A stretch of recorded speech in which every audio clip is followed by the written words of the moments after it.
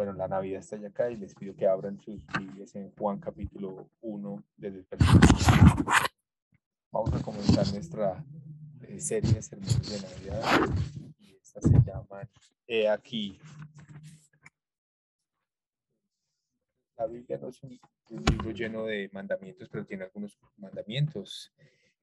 Y yo encuentro que no existe otra ordenanza que tenga más hermoso, que sea más hermoso como la ordenanza de contemplar que a Jesús, mirar a Jesús y perdernos en la hermosura de Jesús, de lo que Él es, de lo que Él ha hecho por nosotros en la cruz. Y por supuesto el tiempo de Navidad es la perfecta oportunidad para centrar nuestra atención en Jesús, quien se hizo hombre y tomó carne y sangre para salvarnos. Primero una pregunta, sea honesto en responder y respóndase esto. A medida que llegamos en esta temporada de Navidad, ¿están sus ojos realmente concentrados en Jesús? Les tengo que confesar que los míos no. Yo tengo 1.000.000 de cosas en mi cabeza, o toda clase de cosas en mi cabeza. Y sí, la hermosura de Jesús está ahí, pero de manera vaga, quizás en el trasfondo de las cosas. Y en ese sentido yo he fallado, lo que se llama como la prueba del pollo. Es lo que les voy a mirar, les voy a mostrar en un video. Este es un grupo de reclutas en la academia de policía y ellos están eh, recibiendo un test en donde tienen que estar concentrados, sin reírse, sin parpadear. Y aquí les presento el test del pollo. Muchas cosas interesantes acerca entran en nuestra cabeza en ese momento, cosas que nos mantienen ansiosos. Y el llamado en esta Navidad es a contemplar a Jesús, a observar a Jesús, perdernos, Señor, en la contemplación de Dios. Y esta mañana, en este pasaje, Juan el Bautista pasa el test del pollo que vimos en el video. El llamado es precisamente a pasar ese test de concentrarnos en la belleza de Jesús y en su hermosura y en su humildad. Y voy a comenzar a leer el pasaje y le pido que por favor se levante mientras leemos la palabra del Señor. Juan capítulo 1 versos 19 al 34. Ese es el testimonio de Juan cuando los judíos de Jerusalén enviaron sacerdotes y levitas a preguntarle quién era. No se negó a declararlo, sino que confesó con franqueza: yo no soy el Cristo. ¿Quién eres entonces? Le preguntaron: ¿acaso eres Elías? No, no lo soy. ¿Eres el profeta? No lo soy. Entonces, ¿quién eres? Tenemos que llevar una respuesta a los que nos enviaron. ¿Cómo te ves a ti mismo? Yo soy la voz del que grita en el desierto: enderecer el camino del Señor, respondió Juan con las palabras del profeta Isaías. Algunos que habían sido enviados por los fariseos lo interrogaron: pues si no eres el Cristo, ni Elías, ni el profeta, ¿por qué te bautizas?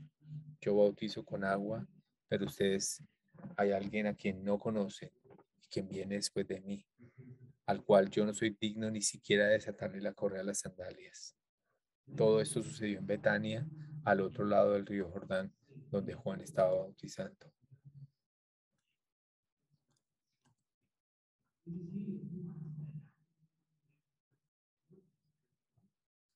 Entonces, ¿quién eres? Tenemos que llevar la respuesta. Yo soy la voz del que grita en el desierto: enderecen el camino del Señor, respondió Juan con palabras del profeta Isaías. Algunos que habían sido enviados por los fariseos lo interrogaron: pues si no eres el Cristo, ni Elías, ni el profeta, ¿por qué bautizas? Yo bautizo con agua, pero ustedes, hay alguien a quien no conocen y quien viene después de mí, el cual yo no soy digno ni siquiera de desatarle la correa de las sandalias. Todo esto sucedió en Betania, al otro lado del río Jordán, donde Juan estaba bautizando. Al día siguiente, Juan vio a Jesús que se acercaba y dijo: aquí tienen al Cordero de Dios, quien quita el pecado del mundo. De este hablaba yo cuando dije: después de mí viene un hombre que es superior a mí, porque existía antes que yo. Señor, te pido que esta mañana nos ayudes a concentrarnos en tu palabra, Señor, y que muevas toda distracción al lado y que nos podamos contemplar en Jesús, que experimentemos su gracia en nuestras vidas y en cada parte del mundo. Te pedimos que tu Espíritu, en el nombre de Jesús, te lo pedimos que nos ayudes. Amén.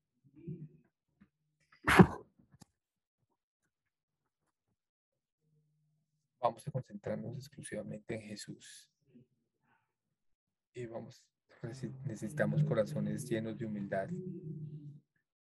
Y, y eso es lo que vemos en el pasaje que acabamos de leer. En esos días el numeral ¿Quién es Jesús? No estaba haciendo tendencia en Twitter. Lo que estaba haciendo tendencia es hashtag ¿Quién es Juan el Bautista? Todo el mundo se preguntaba quién era él.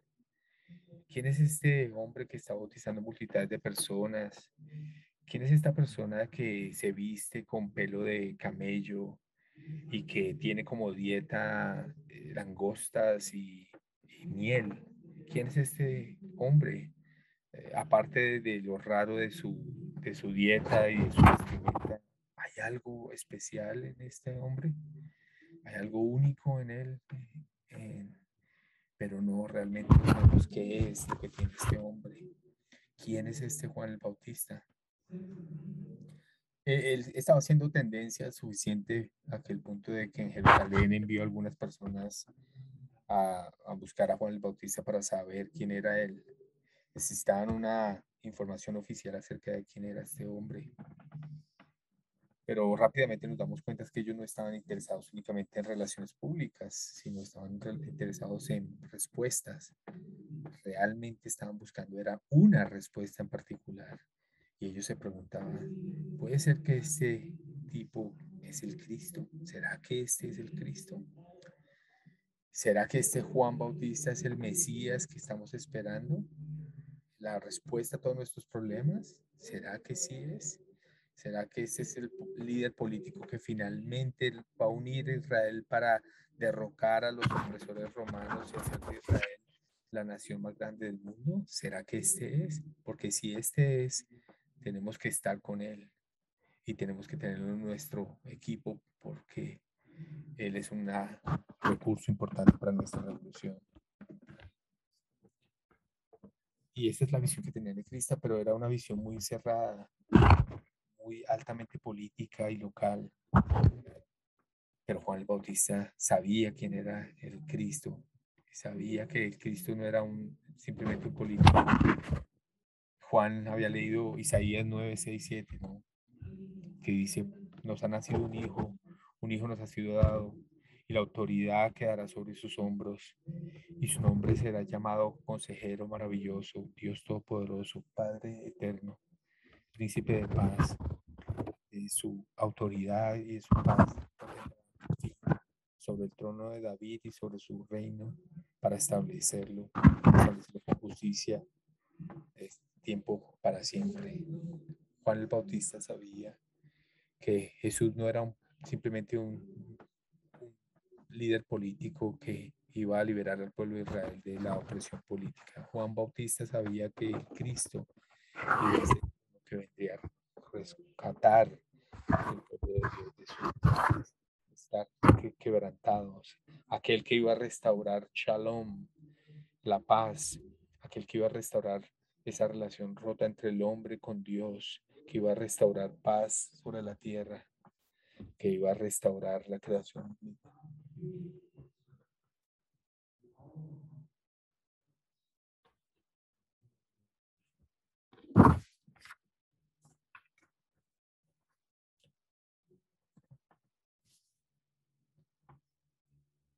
Y ellos le preguntaron, Juan, ¿será que ese eres tú? ¿Eres tú el Cristo? Y ahora voy a hacer una pausa por un momento. Y voy a ser muy honesto con ustedes. Nosotros todos queremos cierto reconocimiento, ¿no es así? Queremos que la gente nos celebre. Hemos nacido en familias con la necesidad de que nuestros padres celebren quiénes son. Si somos realmente honestos, queremos que la gente no solamente nos celebre, sino que nos adore. Y queremos que cuando entremos a un cuarto lleno de gente, uy, ¿saben quién es esa persona? ¿Lo ha conocido? La persona más amable, más interesante. ¿Lo ha escuchado? Esta persona es brillante. quizás sea la persona más brillante, la persona que más brillante que he conocido.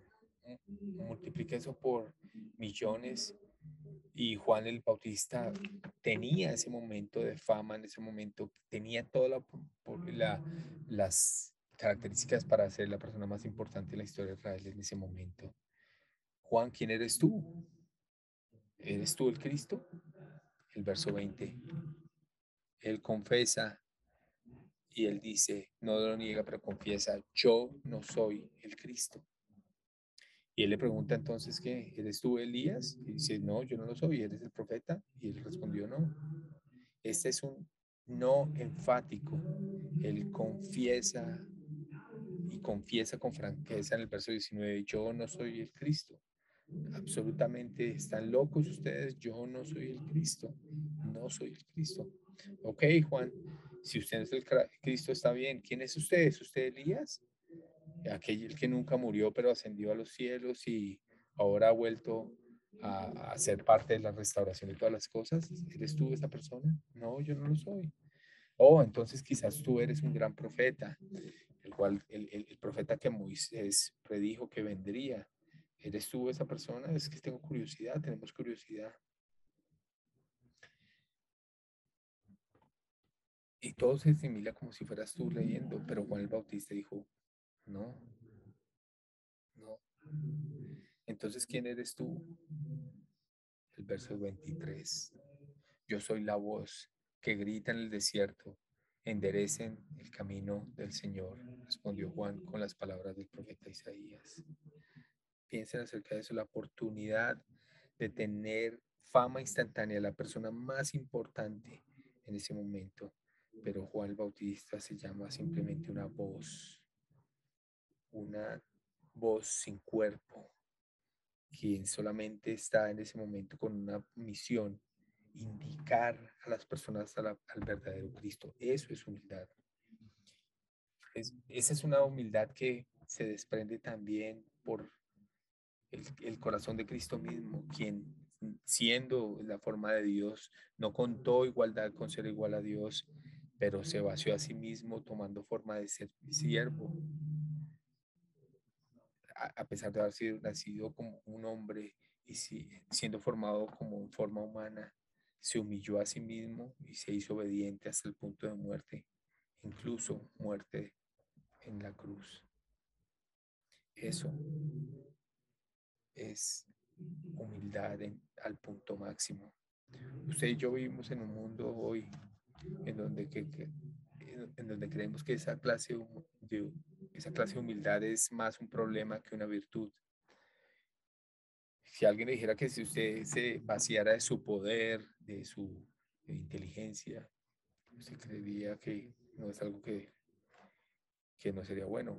Pero la Biblia nos dice que es verdaderamente libertad cuando nos liberamos de todo eso. Y cuando nos liberamos podemos ser libres para decir de manera libre y absoluta que no somos el Cristo. No tengo que pretender que yo soy la respuesta para resolver los problemas de todo el mundo. No soy esa persona, no lo puedo hacer porque no soy el Cristo.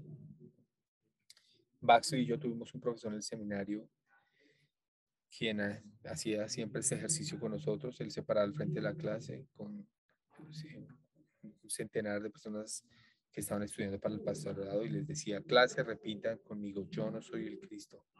I'm not the Christ. No, no, clase, con gusto, con emoción, yo no soy el Cristo. No, no, no, no, háganlo como realmente lo creyeran. Yo no soy el Cristo.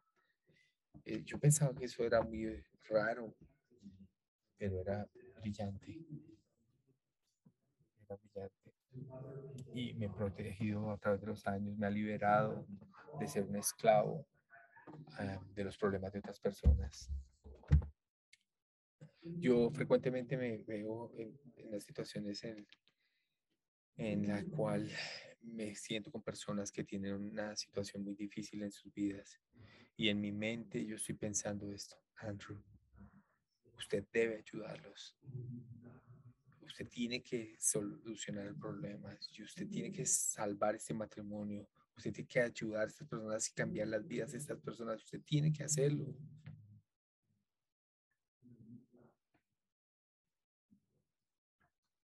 Y esta voz en mi mente, Andrew, usted tiene que ser una persona importante, que impacte miles de personas. Tiene que hacer esta iglesia una iglesia internacional conocida para siempre. Usted tiene que hacer grandes cosas. Y todo esto me está diciendo para mí, Andrew, usted es el Cristo. Usted es aquel que arregla los problemas de las otras personas. Usted es aquel que es la respuesta a los problemas de todas las personas. Y si nosotros como iglesia escuchamos ese tipo de información, estamos en grandes problemas. Si yo fuera esa clase de pastor, no sería pastor por mucho tiempo porque me destruiría. Entonces yo constantemente me hablo a mí mismo que yo no soy el Cristo. No puedo ser el Cristo y el Salvador de esas personas. Yo no soy el Cristo. Y tampoco lo es usted. Escuchen, Baxley y yo amamos esta iglesia. La amamos, amamos servir como pastores y servirles a ustedes. Este es un gran lugar, pero ¿saben qué? Un día ustedes van a seguir adelante sin nosotros. Y lo van a hacer y van a estar bien y van a venir con la nueva persona que nos reemplace y con otro liderazgo espiritual. Por una razón, nosotros no somos el Cristo. Ustedes tienen a Cristo, ustedes tienen a Jesús y Él los ama. Y Él ama a esta iglesia. No somos nosotros la respuesta, Él es la respuesta. No le estoy diciendo que nosotros no podamos ayudar a otras personas con cosas difíciles y dificultades. Por supuesto que lo podemos hacer, pero podemos ser de ayuda en la medida en que en que somos capaces de admitir claramente que no somos Cristo y que llevamos a la persona a Cristo, a la respuesta verdadera. Yo no soy el Cristo y a propósito, ese partido político tampoco es Cristo. Ese estilo de vida que piensa que usted lo va a llevar bien, esa relación con esa persona, lo que sea, que no es el Cristo. Nuestro rol debe ser indicarle que esas situaciones no es el Cristo y llevarlos a que todos sus problemas solamente tienen respuesta en Cristo, porque es solamente por medio de Él que encontramos esa salvación y eso es verdaderamente humildad. No soy yo.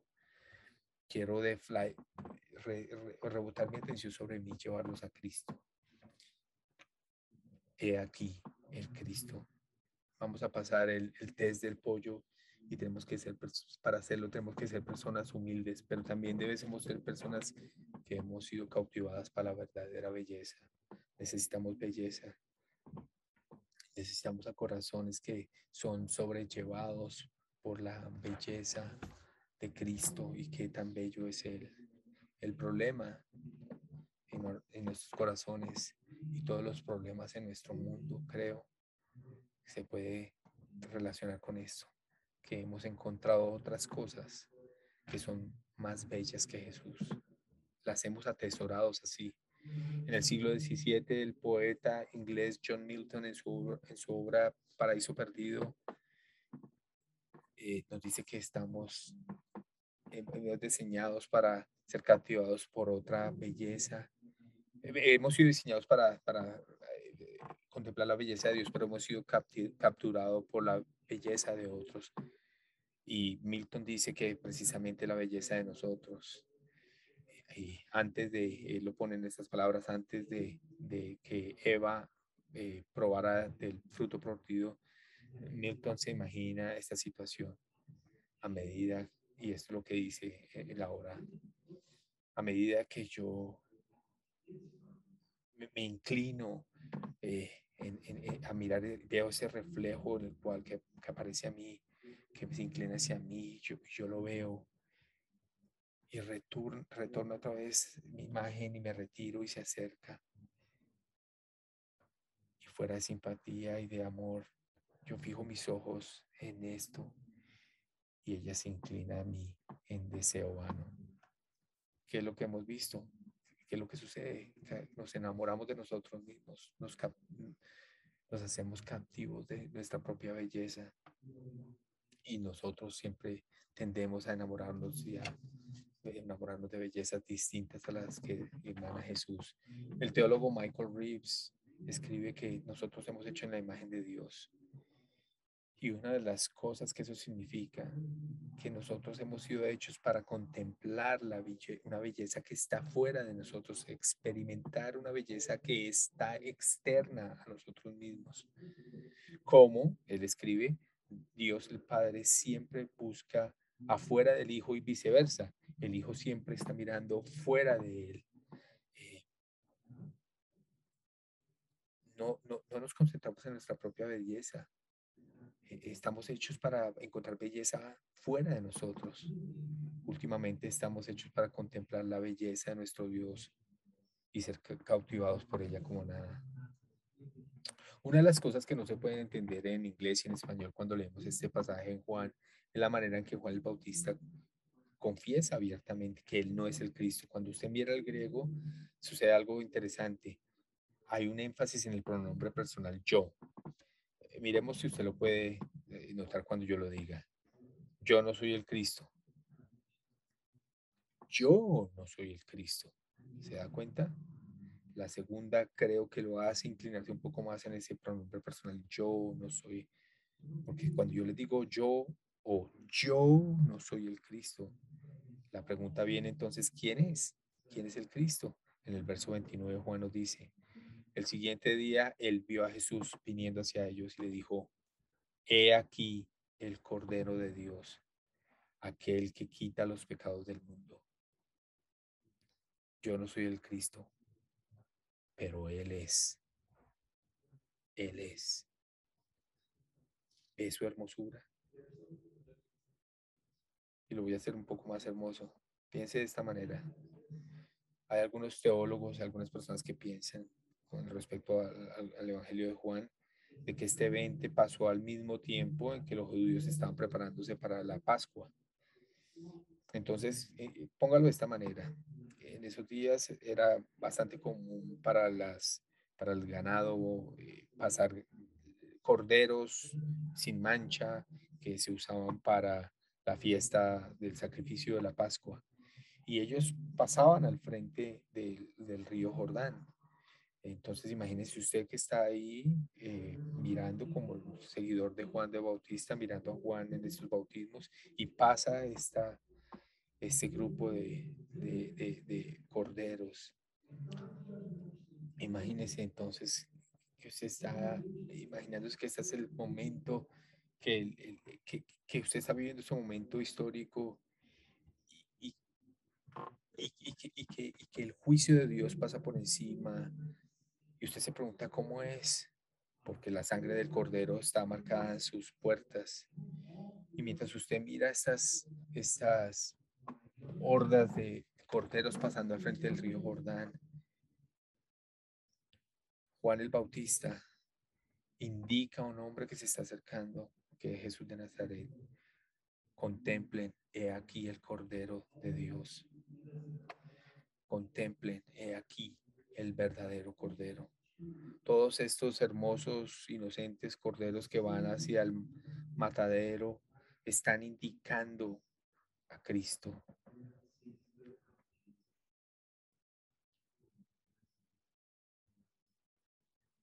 Y en eso se manifiesta y resalta Jesús, el verdadero inocente, que fue muerto en la cruz del Calvario por nuestros pecados. Estos corderos no pueden pagar por nuestros pecados. Ellos lo tienen que hacer cada año, ese mismo sacrificio, totalmente repetir esto, mientras que el sacrificio de Cristo es una vez para siempre, porque remueve el pecado del mundo. Él remueve los pecados tuyos, los míos, porque nos ama. Mi esposa me hace recordar esta semana que estamos decorando para Navidad y cuando eh, éramos jóvenes fuimos a la ciudad de Nueva York para Navidad y si alguno iba a Nueva York En Navidad es algo hermoso, pero usted si realmente tiene que ir al centro Rockefeller y mirar ese árbol de Navidad gigante que ellos tienen al frente del edificio. Es gigante, yo no sé qué tan alto es, pero gigante. Es hermoso. Y les quiero comentar que mi esposa está obsesionada con la Navidad, le encanta la Navidad y ella cuando ve este árbol queda congelada, queda sin palabras ante la belleza. Y todos los árboles son una belleza, pero delante de este árbol, pues por supuesto, nada se compara con la hermosura de este árbol. Y eso es exactamente lo que sucede con la hermosura de Cristo. Escuchen, nuestro mundo, nuestra naturaleza está llena de hermosura y nosotros como segadores de Cristo deberíamos estar en una tarea de buscar y experimentar esta hermosura, pero mientras lo hacemos, hagámoslo de esta manera. Esto es hermoso, pero es nada comparado con la hermosura de Jesús. De hecho, cuando usted está en una relación con alguien y esa persona lo ama de una manera incondicional, usted se debe sentir, wow, esto es hermoso.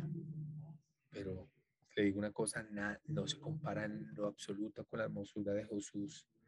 Cuando usted se encuentre perdido en la naturaleza, sobrellevado por esa hermosura de la naturaleza y diga, esto es hermoso, pero nada se compara con la hermosura de Jesús. La otra semana cuando estaba en París, estaba en un museo y uno de mis autores favoritos era Monet, el pintor, y estaba en un lugar, en un cuarto más grande que esta iglesia y de pared a pared, lirios hermosos de agua pintados por Monet, pero nada de esto se compara con la hermosura de Jesús. Esto es hermosura con una H pequeña, pero la hermosura gigante con H en letras mayúsculas es la hermosura de Jesús. Nosotros nos casamos con mi esposa días después de Navidad. La iglesia estaba alineada con árboles de Navidad. Estábamos en la Navidad en Estados Unidos y teníamos 30, 40 libros, árboles de Navidad. Y entonces yo recuerdo estar ahí parado. Nunca voy a olvidar ese momento. Estaba ahí al frente y mientras algunos músicos brillantes tocaban el clavicordio y el piano, el pastor estaba al lado mío y en algún momento la voz del pastor sonó y retumbó en el sistema de sonido. He aquí, contempla tu novia. Y volteé a mirar y en ese momento, por supuesto, todo el mundo se levantó de sus sillas y todos los ojos estaban puestos en esta mujer hermosa vestida en blanco con flores en su cabeza. Fue sobrecogedor, fue hermoso. Pero esto indica la hermosura de Jesús y suma la motivación por la cual debemos contemplar a Jesús y a su belleza. Porque de la manera en que yo miré a mi esposa ese día, a mi novia, es la manera que Jesús lo mira a usted, pero mucho más a su novia, a su iglesia. Incluso cuando nosotros no somos hermosos, incluso cuando no somos humildes, Dios, Jesús nos mira a nosotros y nos ama. En otras palabras, nosotros contemplamos a Jesús porque Él primeramente nos contempla a nosotros en la historia de la salvación. Yo quiero que tú seas mío. He aquí el Cordero de Dios que toma los pecados, nuestros pecados, y nos dio de manera libre, sin costarnos nada, su hermosura. Y en esta Navidad, pueblo de Dios, contemplemos a Dios, aquel que quita el pecado del mundo. Señor, te pido que tú nos ayudes con esta tarea, porque estamos tan distraídos, estamos sobrellevados con cosas buenas y malas que nos olvidamos de olvidar a ti, Jesús. Y te pedimos que tú nos ayudes por medio de tu Espíritu, que nos ayudes a concentrar en la hermosura de Jesús, en su amor. Te pedimos que lo hagas por tu Espíritu. En el nombre de Jesús oramos. Amén.